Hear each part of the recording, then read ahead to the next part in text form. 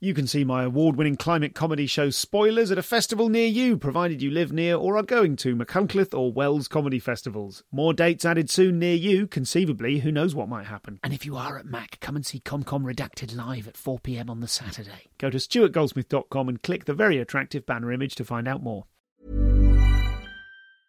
Many of us have those stubborn pounds that seem impossible to lose, no matter how good we eat or how hard we work out. My solution is PlushCare. PlushCare is a leading telehealth provider with doctors who are there for you day and night to partner with you in your weight loss journey. They can prescribe FDA-approved weight loss medications like Wegovy and Zepbound for those who qualify. Plus, they accept most insurance plans. To get started, visit plushcare.com/weightloss. That's plushcare.com/weightloss.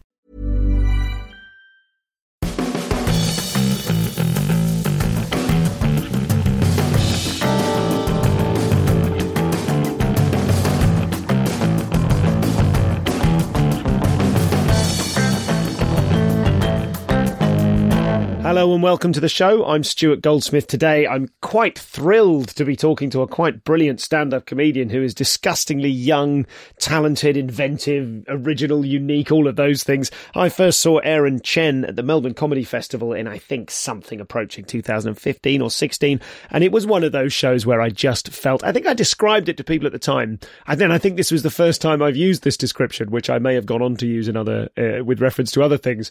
That I just sat there feeling my brain melt out of my head. It was so good, so inventive, so original, and so unlike anything I'd seen before. I think I may have been his debut show. I think we talk about this in the episode a little bit.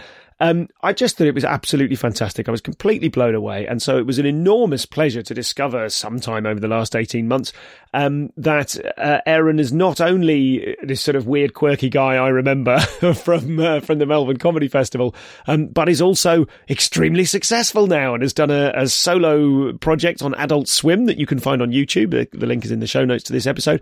And also has just got hundreds and hundreds of thousands of downloads on his hundreds of thousands, I should say, not hundreds of downloads. That would be equally impressive too. It's not a signifier of quality. But you know, he's really going off. Like, there was me thinking he was this crazy alt guy I'd seen once, and that was the case. But it is also simultaneously the case that he's doing very well for himself indeed, as well he should be.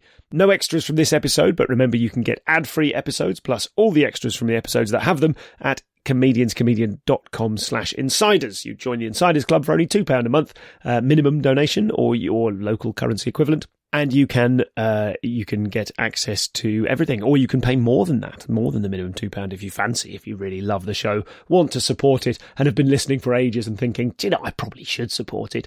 Then why not confuse me by doing it now on an episode where there are no extras? How about that? Right, I will post-amble at you briefly at the end and set up what's happening next week as well, and also maybe mention a couple of little projects. But nonetheless, here is Chen. Welcome to the show. It's a joy to talk to you. The first thing I want to talk to you about is the first time I encountered you, which was at Melbourne, and I don't remember the year, but it was the year when you were doing the show with the karaoke element to it. Like, do you remember the karaoke audience reactions? Yes, I remember that. That was ages ago, 2015, I want to say, or 16, something like that. 15 or 16? Yeah. That is a world away. Yeah, it was so long ago. I didn't even know about pandemics or anything, and I guess I was just starting to do comedy and try to experiment with it and stuff. So I had a bit of comedy where I had like the karaoke lyrics of the bit I was doing, but it had crowd work in it and had pauses and stuff for ad-libbing and stuff. So we, the audience, had to follow, like, were we doing karaoke, or were you doing karaoke? Like, we had to do a laugh when it told us to laugh? Or was it that you were doing karaoke? I can't remember which way around it was. I was doing all my intro bits in karaoke. So it said like, hey, hello, how's it going? And then there was a big pause, and it said pause, and then I said, yeah, sick. And, gotcha. Yeah. So it was like really laboured. All the heckler responses were karaoke for the first 2 minutes or something like that.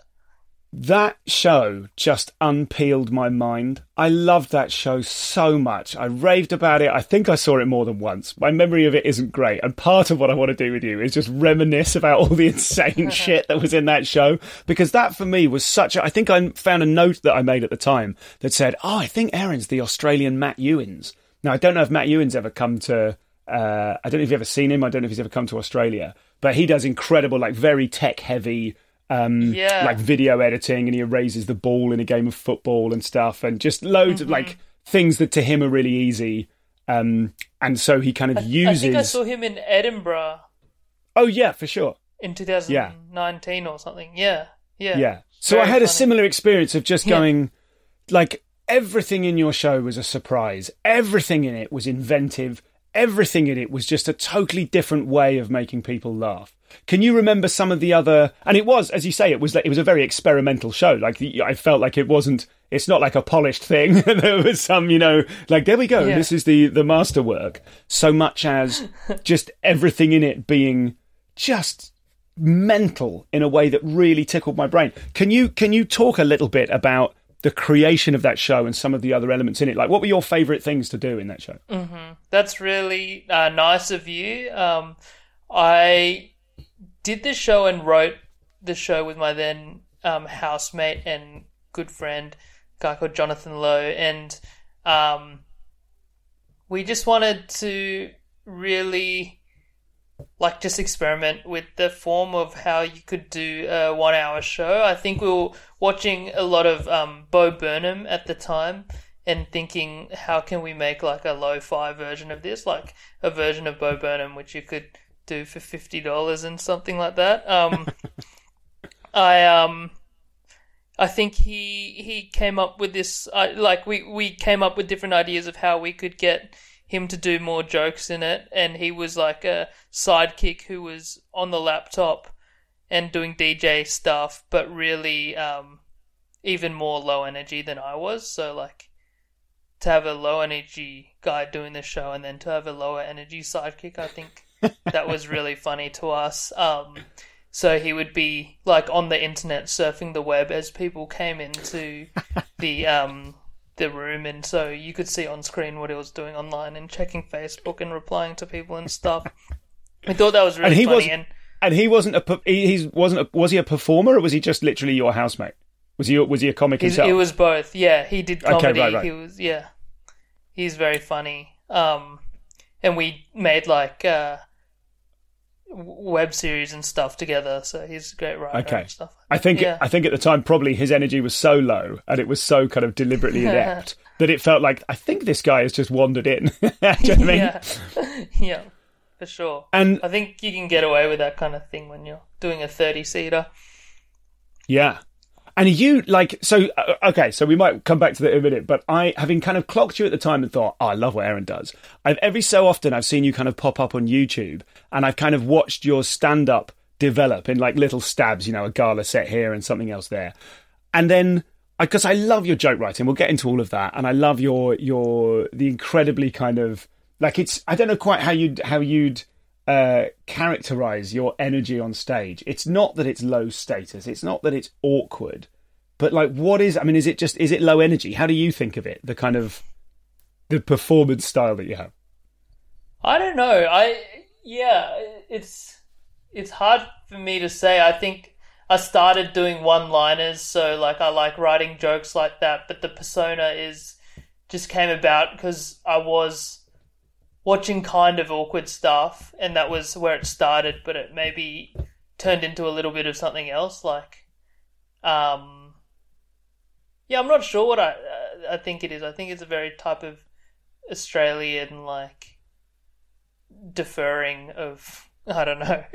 Deferent is kind of right. Like the fact that you, your opening line, whenever I've seen you, whatever clips, is just go, how you go, very low energy, how you going? And then whatever reaction they have, you go, yeah, sick. And it always gets a laugh. When did you come across that as a means of, because it gets a laugh and it totally sets out your character. as someone who's sort of, it's not that you don't care or that you're, I don't even know, I can't, it does, one of the things that's so exciting for me is I find it so difficult to describe it. Obviously, in the preamble to this episode, I'll tell everyone to at least watch it so that they know, just watch a clip so they know what we're talking about. Right. But like, when did you come across that, and what is it that you think is funny about that? Why is that such an unbreakable opening line that sets you up so well? Saying sick. I think it must have been something that I stumbled upon accidentally, like just started saying it, and people maybe I got into the habit of saying it, and then one time I said it when the response wasn't that big, and it's just funny because it's a bit automatic and it feels like a bit sarcastic or like I don't know, like robotic, and that's funny to me, I guess. It's because it sets you up as someone who is sort of confident despite not playing the game as we're expecting it to be played. Yeah, I think that's a big thing. Like, there was one point where I was like walking into any gig like triumphantly with my arms in the air and then speaking really low energy, and I think that shift of energy is a big technique that I like to use of being funny, is to shift the energy from high energy to low status, like really quick, or like something like that. Because I've seen like you did Raw when you were like 17. Yes. And I can't remember. I've seen two clips, and both of them I felt like they were sort of portrayed as if they were your first gig, or I've misunderstood or something. I don't know which one came first, but one of them you were doing ultra awkward, like you were really like kind of leaning into. Like, more awkward than anyone I've seen. More awkward than a real awkward person. Do you know what I mean? Yeah, it was really put on. When I started, my first ever gigs, it was all just one-liners. I don't know if there'd be any type of persona. But then in that first year of stand-up, I'd been around the traps, and I had fallen in cahoots kind of with a lot of really alternative Sydney comedians, and the Sydney comedy scene, like the alternative little portion of it was super alternative. There was this club called Fuck Club, run by a guy called Nick Sun and Ben Elwood. Nick, You know Nick Sun. And so their whole thing was encouraging you to be weirder and not be a hack was their whole thing. So they would like heckle from the back of this room that they ran and say you're being a hack or whatever, and so that really forced you to find new avenues. So I was like, what is the experimental edge or boundary that I can push in stand-up? So by that gig that I did, Class Clowns, that was like a high school competition, I just had this whole persona of being like ultra awkward in the first year. So like I would have thought that was a long period of time that I was doing that, but it was probably like 4 or 5 gigs or something, but I grew out of that, I think. How old would you have been at that time? I would have been like 16. Fucking hell. It's so peculiar to hear. I mean, you must get that that's unusual, right? To be 16, not just to be 16 doing comedy, there's a few people doing that these days, but to be 16 and going... And you know, doing experimental stuff at Fuck Club in the meantime. And like to be trying to rid yourself of hackery at 16. Yeah. Is extraordinary, isn't it? Yeah, I think it's crazy. It's so lucky that I fell in with that group of people, because it I think it pushes you to be better in a way, or like different for sure. Like, and if that's where you start, like, knowing that you don't want to do well-trodden stuff, or like, I think at that time what was of concern was like, kind of, there was a lot of, like a lot of Asian comedy or whatever would be just about doing stereotypes and whatnot, and that was like, at least felt lazy to some people, so I tried hard to avoid that, and then that's where a lot of different ideas and creativity stem from, was the restriction of what you kind of could and couldn't do based on like what was hack or not hack. And do you because you mentioned the sort of the stereotype of the Asian comic doing stuff about race. Yeah. So was it almost like a more seductive kind of hack. Like that's, there are relatively few Asian comics, so you could get away with that if you wanted. Yeah. I reckon so, but I don't know. Maybe it was appealing for a moment because, like, I remember I grew up, like, and I really was loving, like, Russell Peters and stuff in high school, and, like, I just found that so funny. And then I kind of started watching more stuff like Mitch Hedberg and one-liner comedians, and I thought that was the best thing in the world. And then I think just the people around me were pushing to do, like, what's the new thing that I can do? Like, I think that was the most appealing thing to me after a certain while around those people. I think always people pleasing is my thing, and the people so happen to be alternative comics. That's interesting. That's interesting because you don't strike me at all as a people pleaser because your stuff is so kind of, or has its roots in such a kind of unafraid experimental dynamic. But that's so hilarious that as a teenager, the people you were trying to please were Nick's son.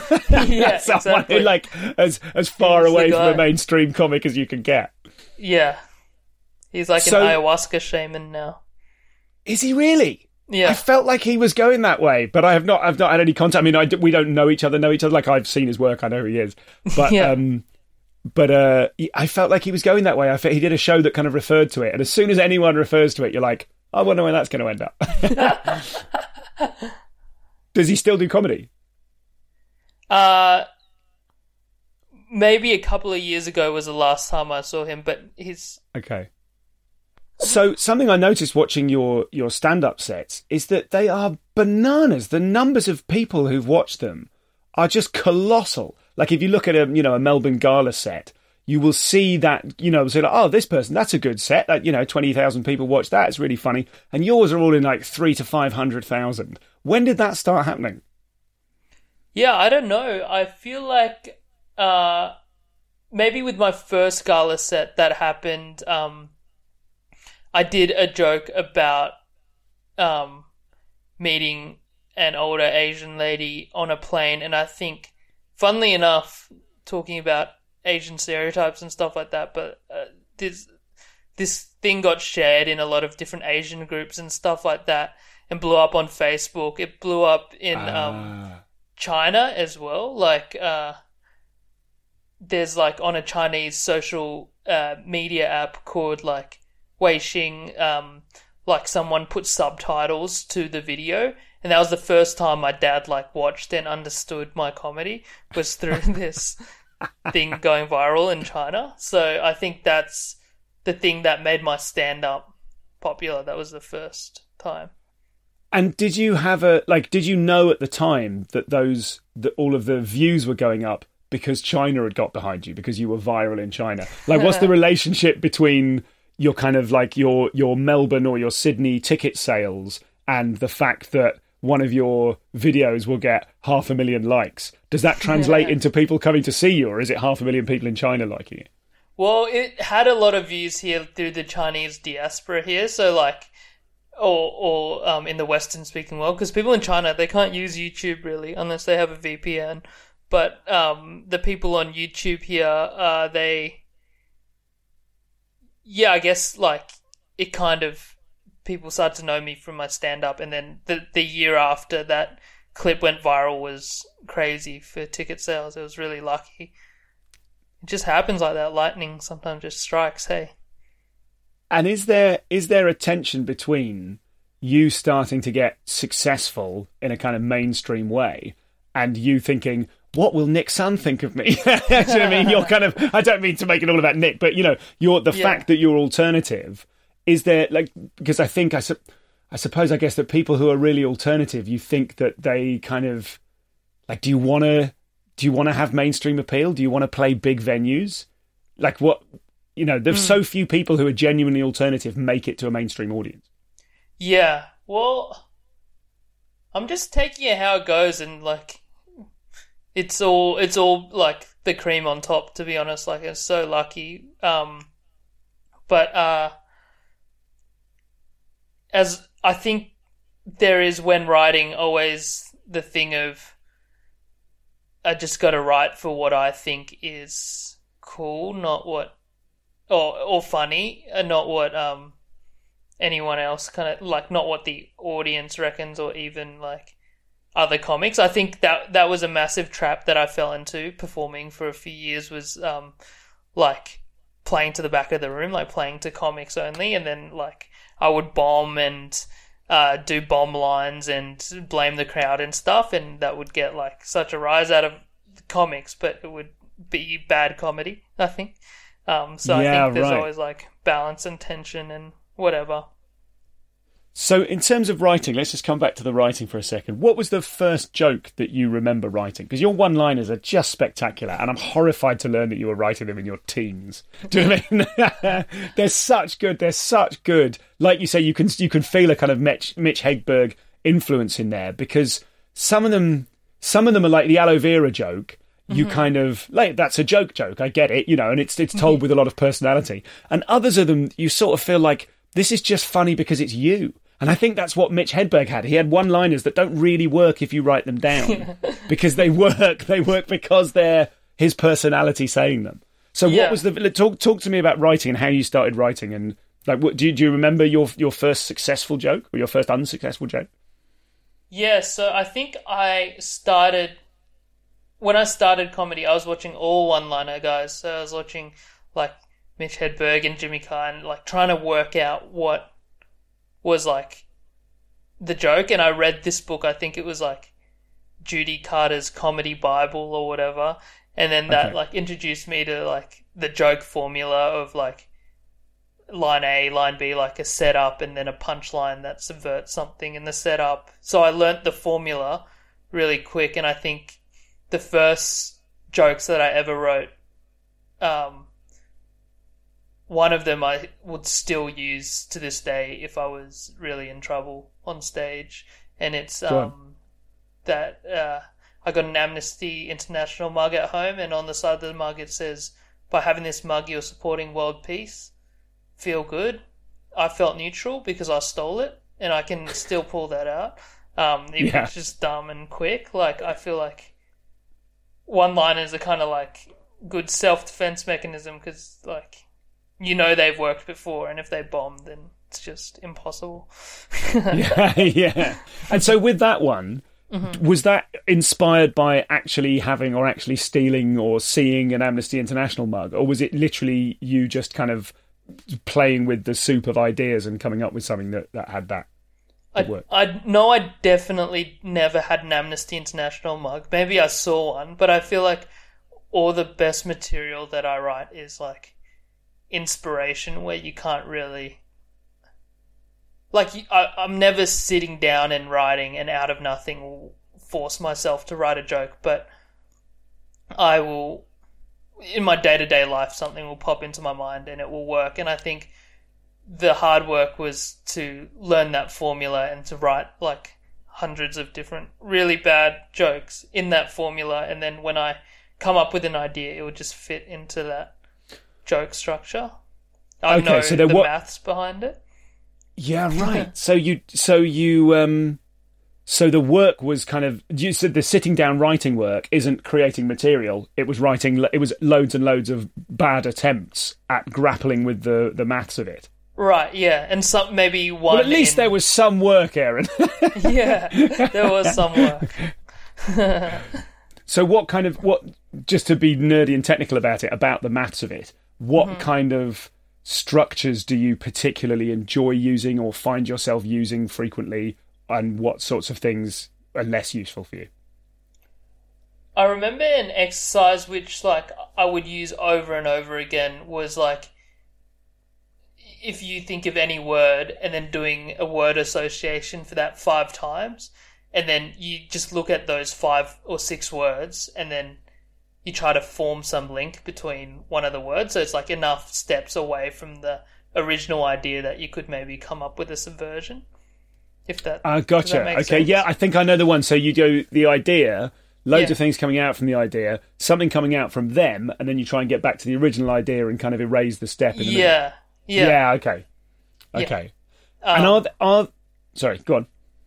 No, and I think maybe through that, like I'd do that write like 1,000 lines from that, and maybe there'd be like 2 or 3 jokes that I could use from that, or like 100 and 2 or 3 good jokes in that.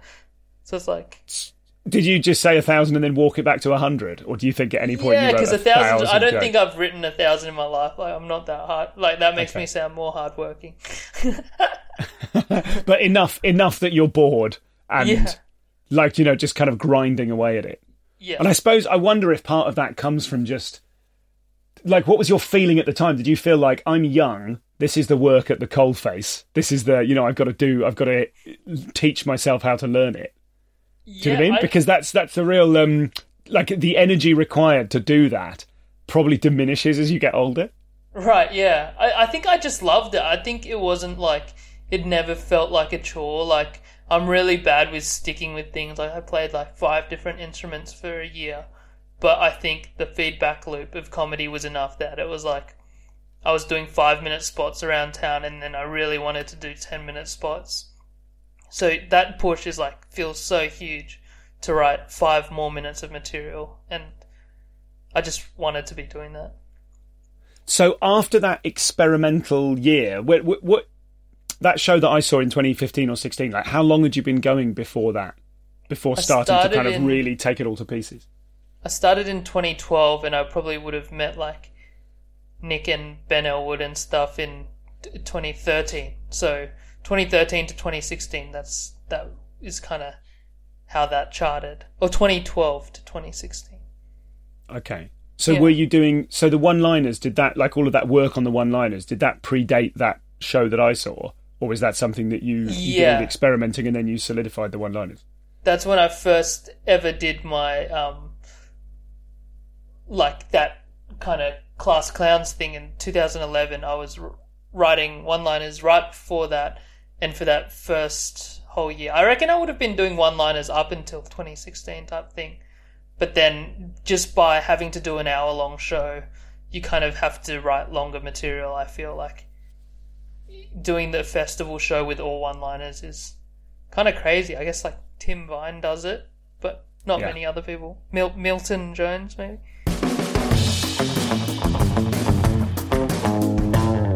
Oh, he's great, isn't he? He's so good. This is Aaron, and he is... Should I be saying Aaron or Aaron? It's hard to tell. I don't know, and I didn't check, and I don't think he said his name. But there we are. It's either Aaron or Aaron, and probably there will be some sort of pronunciation thing from Australia to the UK that confuses me further.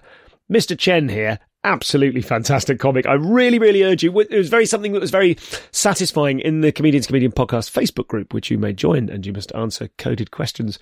And the main thing is that you try. You don't have to get the answers right, but you have to make an effort. Otherwise you don't get in. And I mentioned Aaron was coming on the show, and a couple of people were excited about it and said so. And then in the thread, someone said, "Oh, who's this guy?" And I posted a clip, and then loads of people checked out his clips and then got into sort of falling into various rabbit holes of just watching loads and loads of his stuff. Please don't miss that.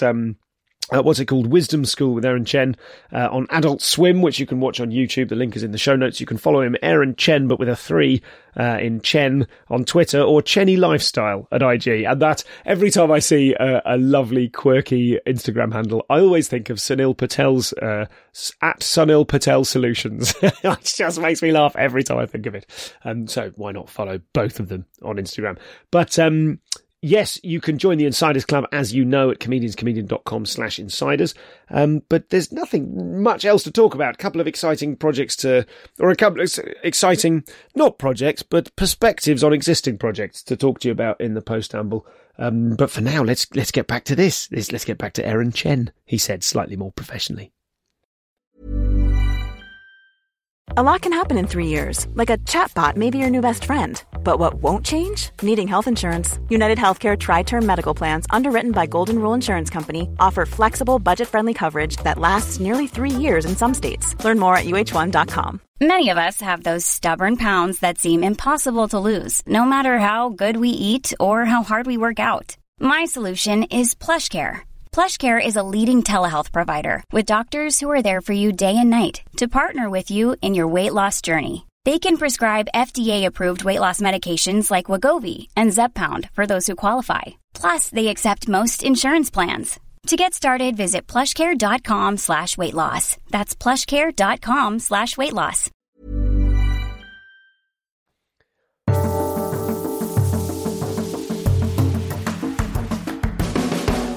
What joke, like joke, one-liner or a longer bit, are you most proud of? Which do you, in fact, more specifically, which one do you think, like, that's me, that's my sense of humour, that's what I do? I think the one-liner is, I have one where I won't tell the whole thing, but, or maybe I can, I don't know. But it's about, a guy who bumps into me, a tough guy. I knew it! I almost guessed. I knew. I've got it written down at the top of my list, the underestimate one. Give us the whole bit. It's such a good joke, man. Oh, thank you. So I got to remember, I haven't performed stand-up in like 4 months. So I like to hang out in the party areas of Sydney, but they get real gross on a Friday, Saturday night. Get packed full of people who are heaps drunk, but also work out way too much. And that's like a Venn diagram of things that I'm scared of. I was walking down the main strip one Friday night, and one of these guys, he bumps into me, but he thought that I bumped into him. So he looks down at me and he's like, "Mate, do you want to fight? Don't underestimate me." And I'm like, "I think you underestimate my ability to estimate." I thought about playing soccer. Like, I was just playing soccer, and that came to me. Like, maybe I was intimidated by people, but that didn't happen for sure. Yeah.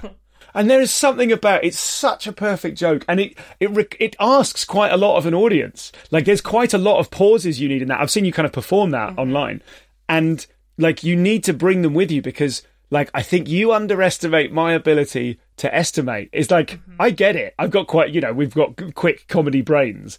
But I can feel, did you, when you delivered it, did you need to sort of find the rhythm, the pace of it that would let everyone catch up with the meaning of it? Because it's one of those ones you go, hang on, what is that? Oh, fuck, that's good. Do you know what I mean? It's like there's more of a kind of a delayed reaction. Yeah, I'm not sure. I think that was like, sometimes I'll have a hot one, which I know that it will be okay and it will work. And I think somehow that did work in that moment. I think maybe like the timing would have been the same the first time I did it to like now type of thing. Like, okay. Very rarely does that happen, but I think that's one time where it happened, and maybe that's why I like it so much, because it's reliable. And with that joke, just to nerd out on that joke for a minute, the build up that it requires of like going out in Sydney and a guy coming along and all those kind of things, does it always need that? Have you always told it with that, rather than, you might think that one of the, there's that, one of the rules, if you like, probably erroneously, one of the rules of writing short jokes is to eliminate all the extraneous words. Cut the fat. But then yeah, exactly. But then, and it's not like there's fat on that joke, but you might think that kind of, that setup, that's what I mean, that kind of Hedberg influence. It's really kind of characterful. The thing about the Venn diagram and stuff is a little mini joke on the way. But it's characterful. There is a real pleasure in the audience of watching you get to the point, rather than that hunger of just like, trim it all down, just do the funny bit, on to the next one. Do you know what I mean? Like your rhythm is so watchable. Thank you. I have no idea. Like, I reckon for sure there's a shorter one-liner in it, but like, it's something that I'm almost too scared to try, because I'm so set in that massive story that, I don't know, but maybe I should give it a go. See how. No, I mean, I'm absolutely not saying lose the words. I'm interested in the fact that, like, because what you seem to do is like, yes, you understand the mechanics, you understand the formula of the jokes, but also you're not beholden to it, I guess, is the point I'm making. Yeah, I love discovering and trying something new, like seeing a comic do something really well and seeing if there's anything to that. Like, I forget who I got it from, but there was a period where I really loved repetition, so I tried to do a lot of repetition. Maybe it was watching Stuart Lee or something like that, and seeing how much repetition he used, and seeing if I could pull anything like that off. And so there was a moment in time where I wrote jokes with a lot of repetition in it, or something like that. So the style would change and develop over time, and then I think eventually you just don't think about it. Like, you have all the different tools in your toolbox or whatever, and you try to apply everyone to different jokes and build jokes in different ways and whatnot. What are your go-to tools? For sure, the one-liner stuff never left me. It's like if I'm writing out a story or whatever, and it's feeling clunky, it's like I know that there's always like a one-liner in every story. Like if you can't explain it in a one-liner, I feel like then it can't be funny to me, like for me. But repetition sometimes, but I think a shift of high status to low status, like that kind of thing. But nowadays when I write longer jokes, it's like I'll have to have a lot of different jokes in there. Like I get scared when I go like a minute or two with silence. Yeah, okay. So I'll build a longer story out of different one-liners and try to insert little jokes everywhere if I'm doing a story. I love that idea that if a story can't be expressed in a one-liner, then it isn't funny. Yeah, like you haven't got it. So we can get rid of this if it goes nowhere. But with that the elderly Chinese lady on the plane trying to get you to, smuggle the money for her. Like, so what would you, if you had to reduce that story, which is great and full of jokes, like what's the heart of that story? What's the one-liner at the heart of that story in your mind? I think I remember that's an interesting one because like I remember that was a story that like I wrote out. Like normally it just like a joke comes pretty fully formed in my head, but that was one where it's like I have this story, can I write it into something? And I wrote it into this thing and I had to try it a few times to get it to work. But I think the one-liner in that I couldn't say off the top of my head, and because I had to stop doing that joke after the gala, so I did it for like I wrote it like 2 months before the gala and did it at the gala, and then I couldn't do it at my shows because everyone knew that going into the show, so it's not fresh for me. But I think just the woman asking me to take money into the country for her, coming from me helping her like fill in a form, I think that's kind of where the joke somewhere is. Or all the other jokes in there. It's the fact of you doing it. I think that's, to me, I mean, I don't mean to disagree with you, but it's the fact of like what the story is, what that story's really about is you respect your elders. Do you know what I mean? So even when they ask you to do something illegal, like that's the thing. And again, it's just full of character because when you do that kind of pullback and reveal at the end of, so I'm filling in the form, like having been explicitly told not to. It's just, it's really built into that kind of, that idea of respecting your elders. And man, it's such a great bit. Thank you. I was going to ask something else. You said you couldn't do it at your shows because people are seeing it on the gala. Now, I'm interested in that because I have that same feeling. Once it's on TV, it's burnt. Yeah. But especially at Melbourne because everybody watches that and decides what to see as a result of it. But also, there's an element of, I mean, I as an audience member would be coming to your show hoping you did that bit. Yeah. So does it trip you up as a performer to think, oh, they know this, so I can't do it? Does that like change what's good about the experience of doing it for you?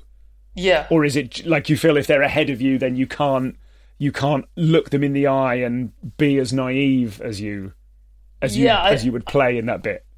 I feel like part of the whole fun is that you're tricking people, like you like have all these things that they don't know that you're about to say and you know. So like I think the moment came where that bit would have been like a rocket, and then after everyone knew it, like it was like kind of a middle response, which was like it's too hard to do, you know. That's too painful as well. If you had something that's a rocket and it's not a rocket anymore, why would you do half a rocket? Yeah, right, okay.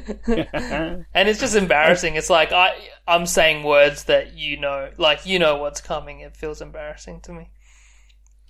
So, conversely, can you talk to me about a joke that you didn't work, that didn't work, that you had loads of belief in and that you can just never make work? Do you have anything like that? Have you got anything kind of in your back pocket? You're like, one day that's going to work, but not yet.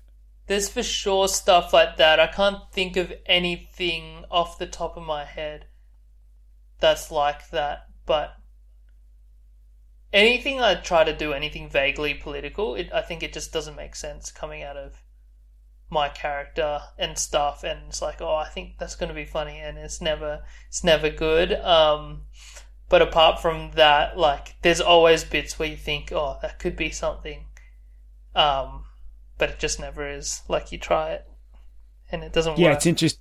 I can't imagine you doing political stuff, and I think it's because your nature is too deferent. Yeah. Like you wouldn't have a rebellious opinion on something, No. even if you the person does. Mm-hmm. Because if I think of the stuff your dad features in your act a lot, Yeah. and like the fact I know your mother died when you were 5, Yeah. so your dad brought you up, and so and because your dad doesn't speak English, like that is such a kind of, what I love is that you, whenever you refer to him, you never make fun of him for not speaking English. Like, you give him this kind of quiet humility, whereby, like in the apple crumble story, you know, I know I should say to the frustrated listener who at this point is like, what the fuck are you talking about? Yeah. I've only seen Aaron since 2015 on YouTube, so do some work and find it. But, you know, his kind of humble attempt to create apple crumble from the description of a 4-year-old who's never had it before. It's like, it's really respectful. Again, it's really deferent. You're like, he's done this thing. But the funny thing about it is your failure, not his. Yeah. Well, I think that's always a thing. Maybe I think that's exactly how I see him, as like kind of like quiet type. He knows what's going on in his world, but not like, but we have different kind of internal worlds, and it's funny when they come together and collide, like when I want something from preschool and he has no frame of reference for what that is. I think that's what that is. How much of your youth do you remember? I mean, what an awful thing to lose your mother when you're 5. I have a 5-year-old, and I'm sort of feel very connected to that, like what a 5-year-old is like. But how much of it do you remember? Were you old enough to have memories of that time? Like, I remember her in very brief memories, and I have like random memories that I pull from my childhood and stuff. Like that apple crumbles memory is, I guess, really random, but so funny to me and something I hold on to. But all stuff like that, I think I have a very general memory of things that went on and little stories and stuff like that. But I guess when you look back at that young an age, memories, they don't feel like, for me, like that you're experiencing them, more like you're watching them as like a movie, or it feels more like film or something like that. And were you, like, I'm trying to think of a sensitive way to ask this, but like, I think if someone was 10 years old and they lost their mother, that would kind of send them off at the deep end. Were you young enough to be kind of insulated from it like massively affecting your life, or did it massively affect your life?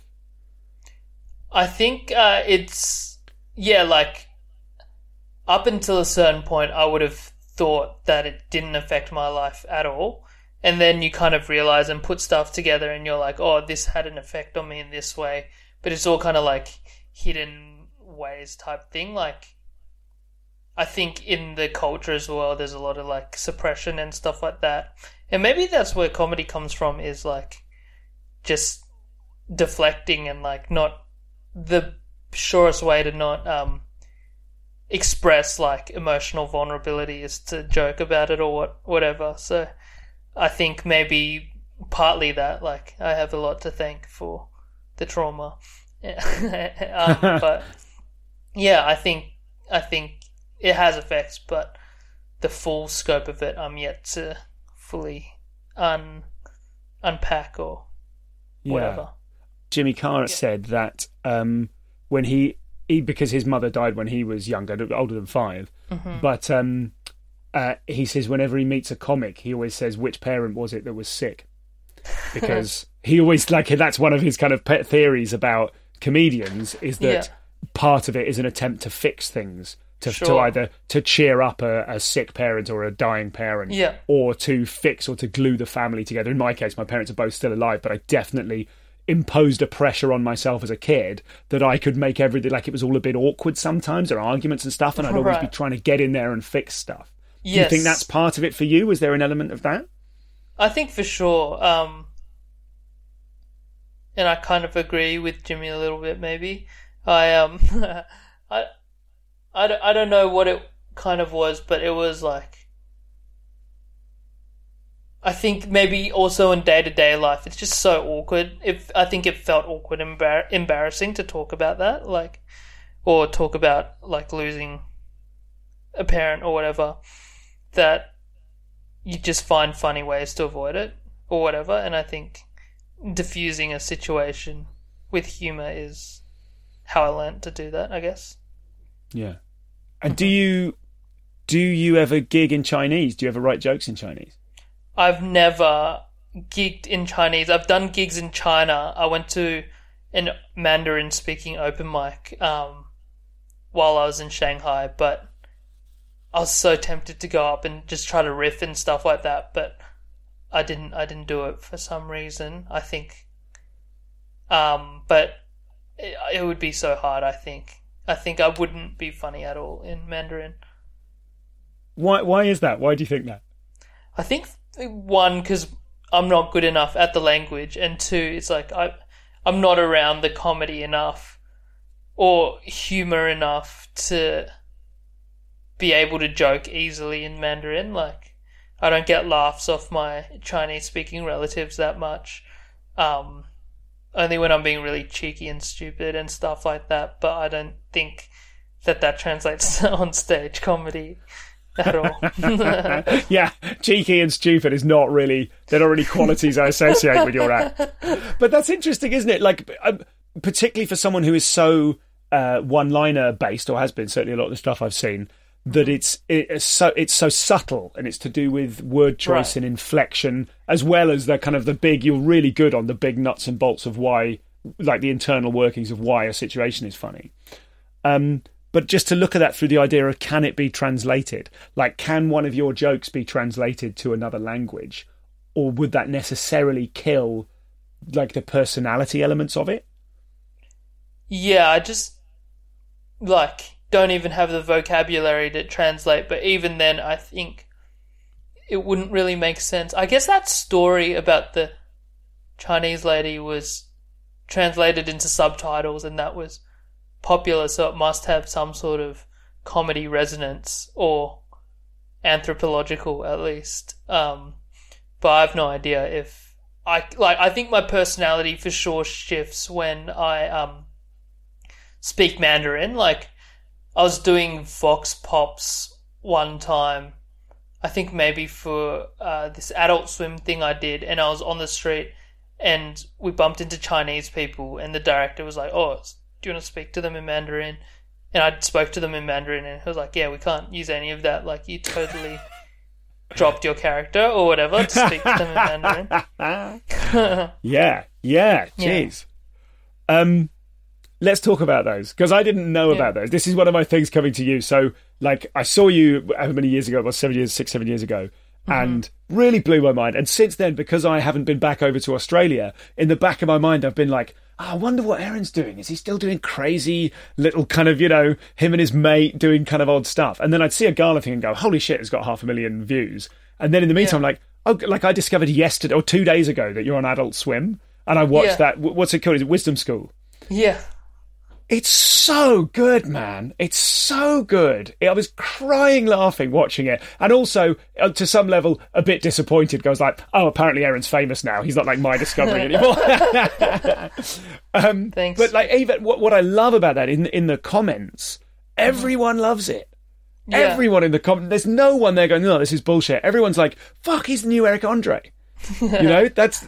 So talk to me about that. Like, how did that happen, and what was it like to film it and stuff? Because it, like, you really, like, it is reminiscent of Eric Andre in some ways, but it's completely your own thing. It's your personality doing it. All the stuff for throwing the mic in the bin and, running away from people, just getting in the van and leaving, all this kind of stuff. Just talk to me about the experience of, like, how you got that and how much of it came from you and how much of it you were plugged into.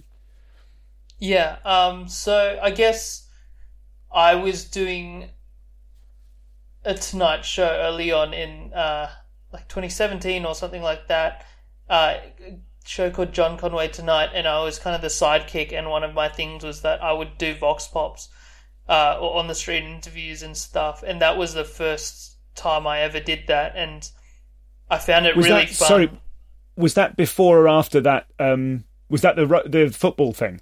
Did you do some viral clip of you talking, like doing an awkward football interview? Where's that in the timeline? That was during, so I had done like a couple of episodes of that, but I remember during the filming, like the writing of that TV show one week, I was with a friend and he was like, he was a producer and he turned to me and he was like, do you know any comedians in Sydney or Australia who like football? And I was named a few people and I was like, I like football.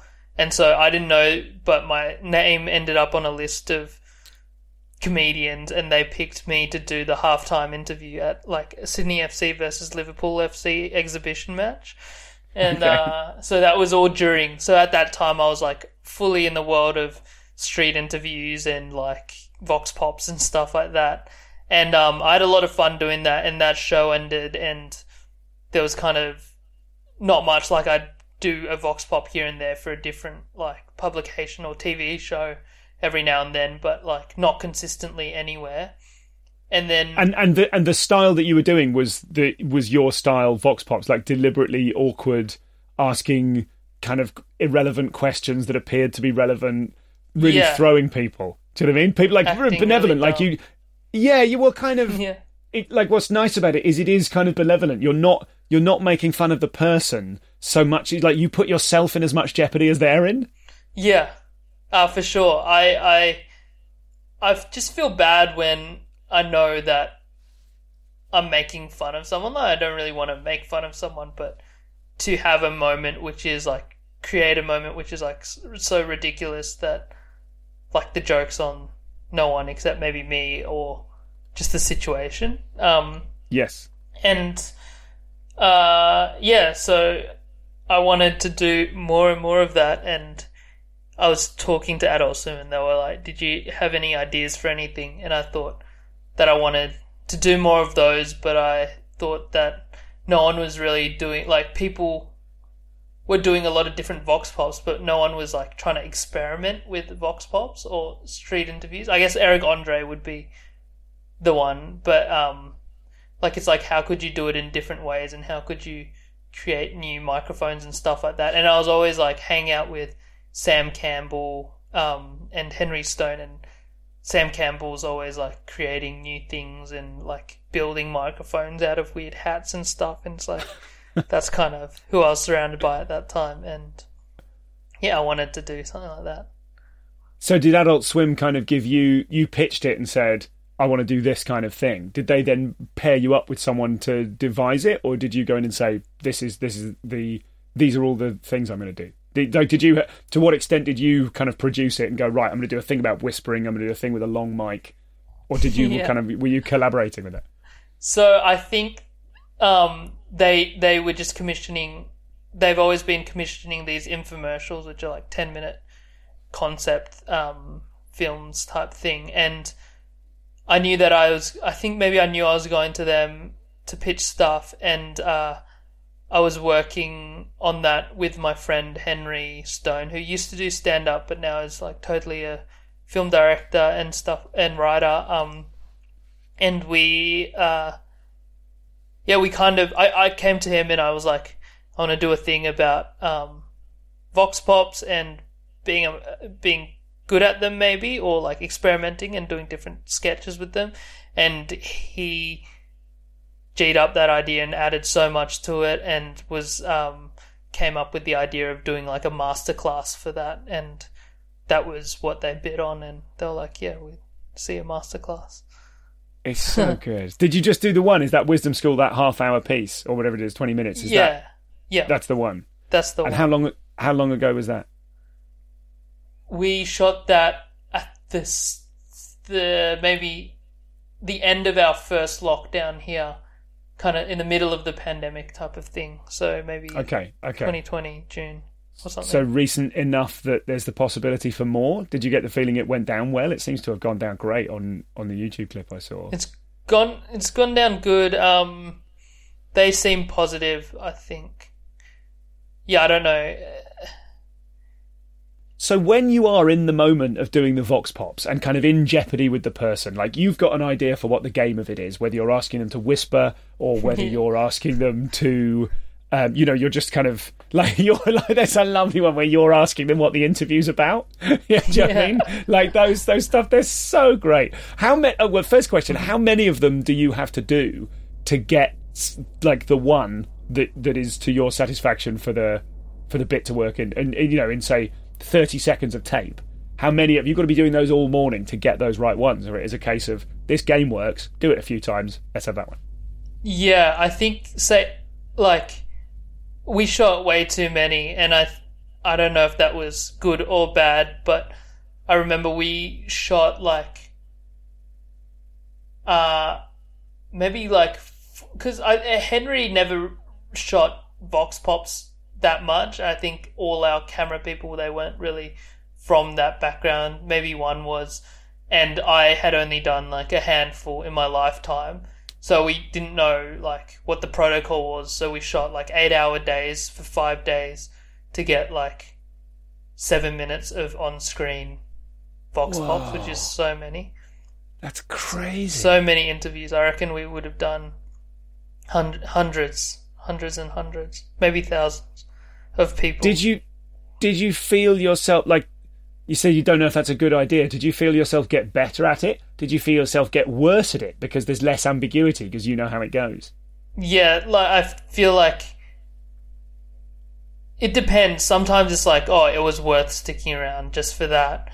And sometimes by the end of it, we got to shorten the amount of time we're out there because we got so angry at each other in the bus, and it's just so soul crushing, talking to the 10th person in a row who's just not wanting to talk to you or just completely nothing, not wanting to play or whatever. Yeah. And when you find the right person, and what makes the right person? Is someone wanting to play, someone who kind of how much does the right person get that you're being stupid? Do they slightly get it? Is it about ambiguity? Is it about what makes them the right person? I think the perfect person is someone who is kind of in the middle of the interview realizing something is weird. Yeah, I think that's perfect. If they at the start are completely thinking that I'm a journalist, that's perfect. And then halfway through kind of being a bit skeptical about everything and that's kind of cracking or whatever.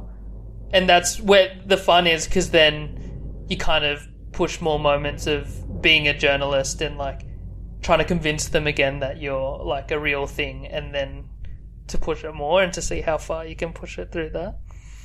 And are you, when you're in the moment of doing that, when you're trying to push them, are you activating those parts of your comedy mind that understand, I don't know, not joke structure exactly, but you're presumably you're taking advantage of the way you do it. You're so good at it, and the way you do it is you're pushing them into places where you think you can get more sort of elasticity or more sort of tension involved. Do you know what I mean? Is there this sort of you must be building up kind of instincts where you're oh, this could go wronger. Do you know what I mean? In almost in a clown way. This is going wrong. I wonder how I could make it go wronger. Yeah, totally. I think there's that, and there's also just if you've done enough crowd work, you can know how to push people's buttons in a certain way. I think the most comedy, joke moment was at the very start of the clip. There's an interview I did with a guy at the beach, a really beachy looking guy, and I asked him how many times he comes to the beach every day, and he says, I come almost every day. Once a day or something like that. And I say, so you're not that into it? And then he says, I come almost every day. It gets him angry enough, but he's still in the game or whatever. Totally. I think that's the most joke thing that I did. But the rest of it is just coming up with a joke that could be funny, a premise, and then bringing it out and seeing what happens. It must be really satisfying when you get one, when you like run and get in the van. Do you know what I mean? And kind of ditch it. That must be great. Mm-hmm. So what you say you're not gigged for 4 months, obviously you're in another lockdown now, or just about to come out of another lockdown? About to How have you found that? How has the whole pandemic been on your mental health? How are you coping? Are you living on your own? Are you with people? I'm living with housemates. It's actually been really nice. Like I really appreciate resting and taking a break from things and getting into slower life things like cooking and stuff like that. I love that. So I've appreciated the rest, and I'm happy to get back out there as well. And are you, because I know there's no, or the circuit, the club circuit in Australia is very different to over here, even without kind of rolling the pandemic into it. Are you surviving from making TV? Are you surviving from working in clubs? I think I still make most of my income at the festival. And then I'm so out of practice talking to Australian acts, I forget how big a part of the financial year the festival is. Yeah, the festival's like almost everything. You've got to make all your money in 5 weeks and then get out of town. That's like basically. Yeah, for what I'm in, I think that's what it is for me, and then I do get chunks of change from doing TV and stuff like that, and then the clubs is good as well. But I think the clubs is what I'm doing most of the time, and I'm trying to gig heaps because I know that I got to have material by the festivals. Yeah. So the last festival was cancelled, like at the last minute? No, yeah, the one before that, like the first festival of the pandemic, but then they held one last year, 2020. Okay. Because was that so? The 2011 or 2021? Sorry, 2020 got cancelled. I just said 2011. Yeah, 2020 got cancelled. So 2021 went ahead. Yes. Yeah. Okay. I thought that one had gone as well. Jeez. That's such a killer to have a whole thing, given the financial reliance on the festival, to have an entire one get swallowed up. But the first lockdown, it was great because the government did this stimulus package, and most comedians were just getting money from the government and being at home and being like the richest they've ever been. What's your favourite joke of another comic? In fact, two different ones. What's your favourite? Because you've got a good mind for jokes. What's your favourite joke of a famous comic, and what's your favourite joke of a lesser-known comic, one of your friends? Yeah, that's so tough. There's no jeopardy attached to this. It could just be a joke you like. We don't need to load it with this has to be the best one.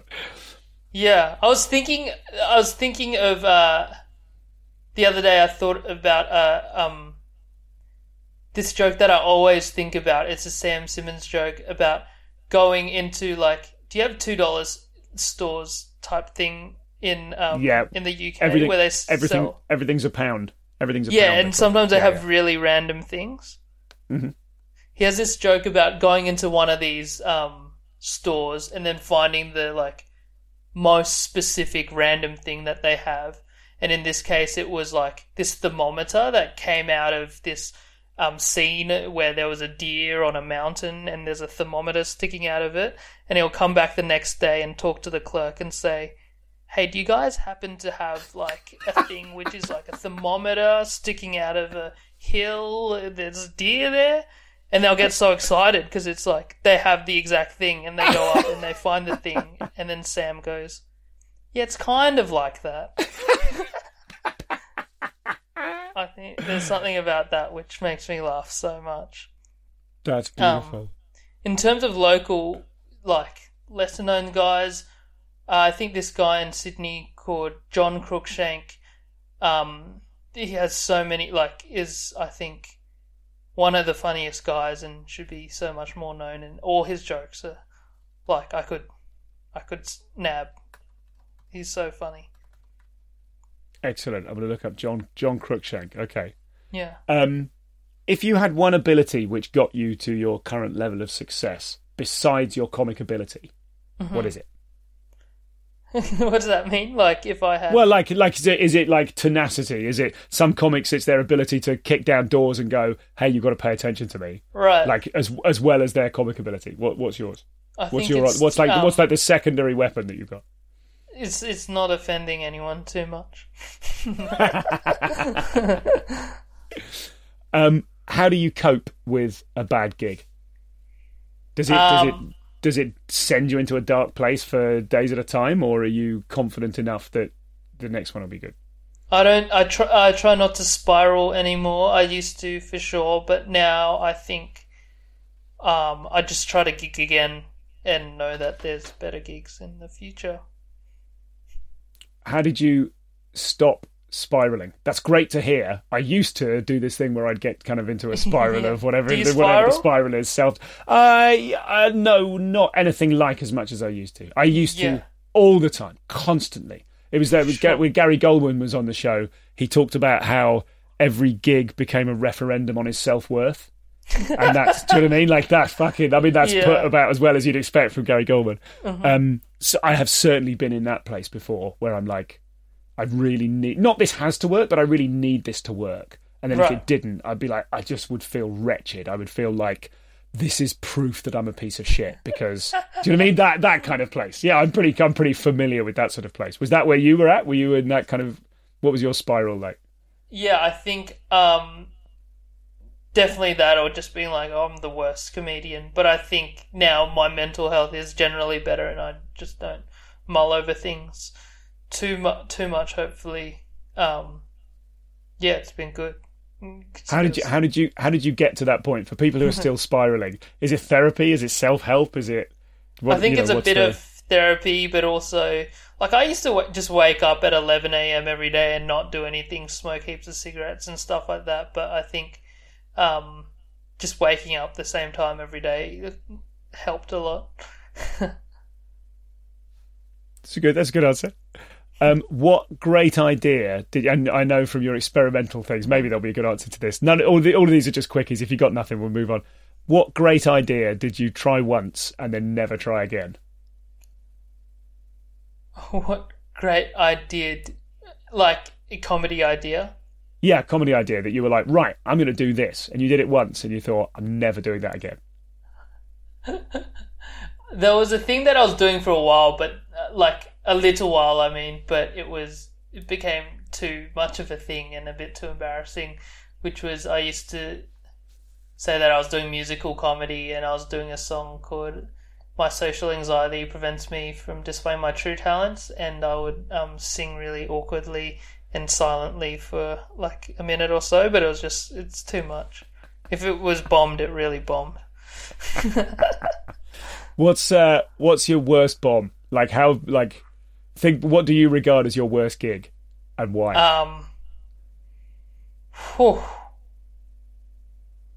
I would say a lot of my worst bombs are at alternative comedy rooms where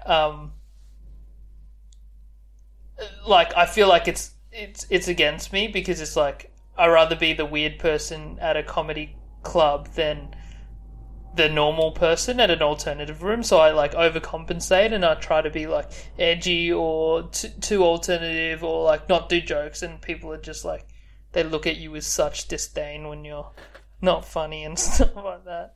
But I've also done a lot of bad gigs in like Queensland and stuff where one audience member once, I was like bombing so much that he brought a shot of Sambuca up to the stage and was like, drink that, mate. And I can't drink because it makes me really red. And alcohol's like, I got a bit of alcohol intolerance. So I poured it over my head and I had to perform for 15 minutes with like Sambuca in my eyes. It was really bad. And from that, we could learn. Never do what you're told by a member of the audience. No. Who is the new comic? Who is the new comic who asked you for advice, who then went on to be the biggest? No one really asked me for advice, really. But the last person was someone... sometimes people will call me and ask me about specific TV shows, and how to do them. And the last person who did that was called Emma Holland, and now she's been on that TV show twice, and I've only been on it once. How are you with that? How are you with like? Do you get envious? Do you ever suffer from kind of professional jealousy? Definitely not in that case, but sometimes not jealousy, but just like I don't know. You look at people and you're like, damn. I don't know. Maybe not. Not too. I never had it too badly, I think. Do you consider yourself to be successful? Definitely in some regards, yes. I feel like it feels really arrogant to say, yes, I'm successful, but it's also like arrogant or ungrateful to say, no, you're not. Do you know what I mean? Yeah, I'm deliberately trying to paralyze you. Yeah. Why, as someone who is successful, why aren't you even more successful? I guess because of a lot of my prejudices that I tweet.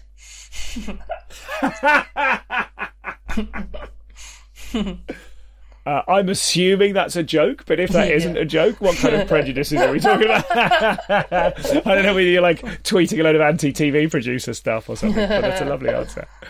Thanks, man. I think that's the lot. Are you happy? I'm really happy. That was so fun. Thanks, mate. Thank you. Thanks for so coming much. on. I appreciate it.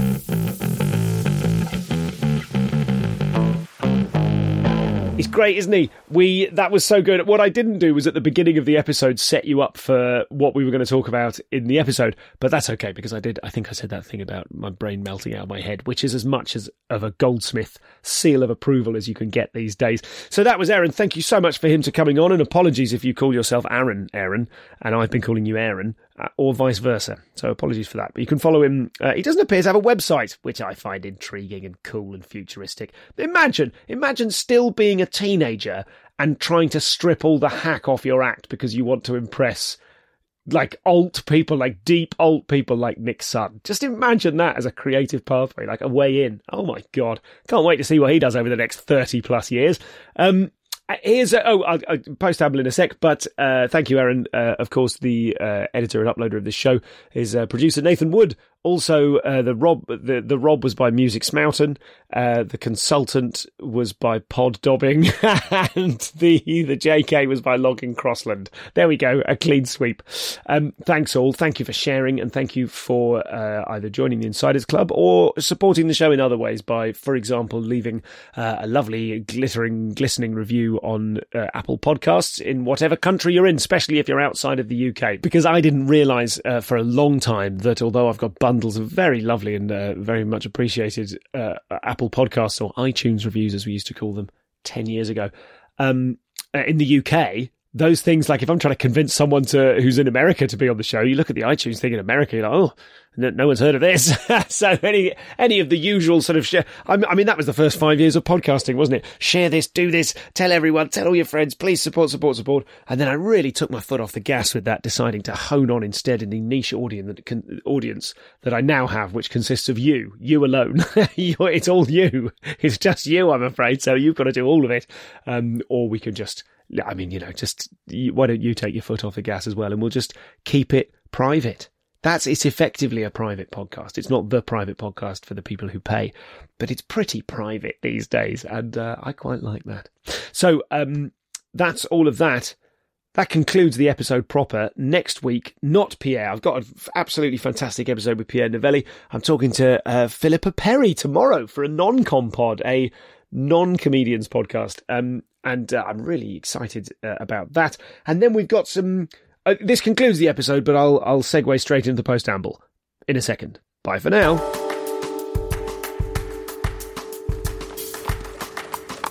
You're still here. Good. So, yes, with Philippa Perry on the show, that's quite interesting. Oh, but yes, what I was going to say is, I think, and it sort of seems mad to be considering this when you're a few months shy of 10 years, and indeed a few episodes shy, 15 episodes shy of episode 400? Maybe I should just knock out another 15 one-on-one interviews, I just to get us to the 400 point, and then diversify slightly. I've been thinking of other things to do with the feed and other things. I'm not, and let's be absolutely clear about this, I'm not bored of talking to comedians, but I am bored of all the anxiety I feel when prepping for an interview and panicking about who to speak to and how to make sure that the roster of acts represents the circuit as it should be, diversity-wise, rather than as it necessarily is. And, well, not panicking, but, putting a lot of sort of time and effort and thought into organising it all, and finding that sometimes that makes me very anxious, and I sort of end up... Anyway, I'm not going to go into detail, but it's clear, if you know me, and you do, that I would like to sort of try some different things. Now, one of the things is that we did for the Insiders Club, you'll know, we had these lovely insider-only Zooms. Now, you might know, I'll have mentioned them, but maybe you've not heard one. There is one, you can get the video, actually, the video, you can get the video for free of the James Acaster one if you sign up to the mailing list, if you're a new subscriber, which you can do at stuartgoldsmith.com at the bottom of the page. Then you can see the video example, which is a really fun one. There's a bunch of people who've seen that now. And please, if you are going to do that, remember, friends don't rip and upload friends' stuff to various Acaster stand sites. All right? But my point is, I could do more of them. I really enjoy them, and there is no anxiety debt to me. I don't freak out about them. I'm excited. So what we do is we get a bunch of Insiders Club members into a Zoom room with me and a guest, and then I sort of mediate and facilitate a group interview of that person. So you get to ask your favourite comics the questions that you want to ask them. Also, Neil, wonderful Neil in the Insiders Club, suggested only a few moments ago that one of the things we could do is, and I've thought about this a little while already, but kind of get pairs of comedians. He suggested Suze Kempner and Robin Ince. Why not? Just off the top of his head, why not? They're different from one another in an exciting way. You could go mega different from each other. You could get one-liner comic and a big storytelling comic to talk about the differences and similarities between what they do. We could get an exciting newbie and a jaded old dinosaur. What did I call? Mike Wilmot always loves the fact that I brought him on once in a gig as a what did I call him? It wasn't a dinosaur. It was like an aging warhorse. He loved that. And he won't let me forget it. So we could do all sorts of things like that. So what I might do, rather than make those insider-only content, the rule might be that the insiders get to be present in the room. So if you want to be in the room and asking questions and sort of privy to it and part of it, then that's for the Insiders Club. But the audio goes on the feed, and that might freshen up the feed. We could have some sort of round table episodes so that it's kind of like serious interview roundtable, or I could do a roundtable season. I could do a fun festival season of roundtables and basically claw back some anxiety-free time for me to do things like write jokes and work on growing my speaking business and the other sort of things I'm doing. So basically there are some interesting changes, not changes, it's not going to change, but there are some interesting other things that I could be doing with this feed. So if you've made it this far, if you downloaded the Aaron Chen episode, I consider that you're hardcore, even if you're not in the Insiders Club. Aaron isn't famous in the UK particularly, as far as I'm aware. So if you've made it this far, then you heard me get excited in the first few minutes and thought, I'm into this, even though I've not necessarily heard of this person. If you're in Australia and Aaron is famous to you, then you also can count for the purposes of this very wobbly Venn diagram. So I put it to you. Feel free to get in touch. I am Stuart@comedianscomedian.com. Info@ still reaches me, but I'm trying to phase it out because it looks really spammy, it turns out, in people's inboxes. Stuart@comedianscomedian.com. Give me a shout and let me know what you think of that idea and whether you'd like to suggest any sort of tweaks to it or particular matchups of guests or what have you. It would be easy to program salacious dogfight guest mismatches, right? That's not what we're about. That's not the nature of this show. Other people could do that. What we'd like to do is interesting things that we think we can learn from and that will be sort of educational and inspiring. And as I build out what it is I want to build out the podcast into, and I'm twiddling my virtual moustache as I say this, into an ecosystem. Yes, an ecosystem. Someone said to me about this, the business speaky stuff. My friend Ben said, I did a session for his software company, the software company for whom he works in a position. And I was asking him for some sort of feedback on it, like mate to mate. And he said, it's great. The only thing I'd say is it's not just a talk, it's an ecosystem. And ever since then, I've been trying to look at everything I do and go, is this an ecosystem? Could it be an ecosystem? What the fuck is an ecosystem? So I suppose I've got giddy in the past about building out the Insiders feed. You know, we did whatever it was called years ago. We did Comedy Critique. That was an interesting sort of project. That was good. With the Insiders feed, there's the numbers are limited such that became, that paused. I ended up pausing that because it became a huge administrative effort for a small number of people to really enjoy it. But we've got loads of people. There's thousands of people listening on the main feed, on this one, to which you're currently listening. So sort of anything is worth trying on that one. So what we're wanting to do is build out the ComCompod ecosystem. And this is normally the sort of thing I'd talk to the insiders about first. There's a sort of parallel conversation going on. We might talk about it in the ComCom Facebook group a bit. Yeah, let's do that. I'll put a post in it when this episode goes out. Or if you can't find one, start one. But not 30 of you at once, please. And so, yes, so this is the sort of thing I'd normally put in those systems, this conversation. Let's start having this conversation. But also, I'm also sneaking it in the post-amble of a brilliant but lesser known in the UK comic as a sort of Easter egg. So you're the hardcore. You've got this far in the whiffle. Next week, there is going to be what I think I'm going to call a panamble. Thank you very much to the person in the Facebook group who suggested that. John Larkin. Thank you, John Larkin. Pure amble is nice. Periamble. Omnamble. Polyamble. Postamble ensemble. Ambledextrous. Uberamble. An Uberamble. That's good as well. Well done, Mike Keenan. That's good. Totem amble, says Stewie Buchanan, if you want to be all fancy and Latin. Hard to tell there, Stewie, whether you know any Latin. A panamble, I think it is a panamble, isn't it? Only ams. Well done, Leaky, that's good. Ample amble, some amble, solo amble, an amble gamble, a ramble, I like that one. And the German word for it is Weltenshamble, but I don't know if that's true. I'm going to Google that now, Christian, and we'll see if that works. No, Weltenshamble. Oh, I see, is Welten... Oh, I see. Weltanschauung is a particular philosophy or view of life, the world view. So Welten means world, is it? So like a world amble. I think I'm going panamble. For now. Anyway, Christ, you're still there? If you're still there, you are the hardcore. Next week's episode, I'm going on holiday. So now I'm going to record a panamble. So the whole episode will just be me banging on about the sense of belonging. Yeah, I've committed to it now by putting on this episode. I'm going to record that now. All right. Bye.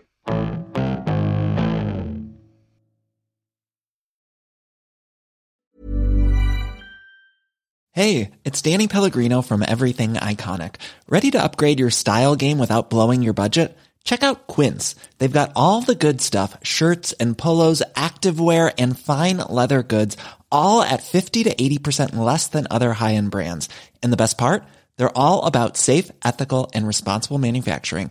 Get that luxury vibe without the luxury price tag. Hit up quince.com/upgrade for free shipping and 365-day returns on your next order. That's quince.com/upgrade.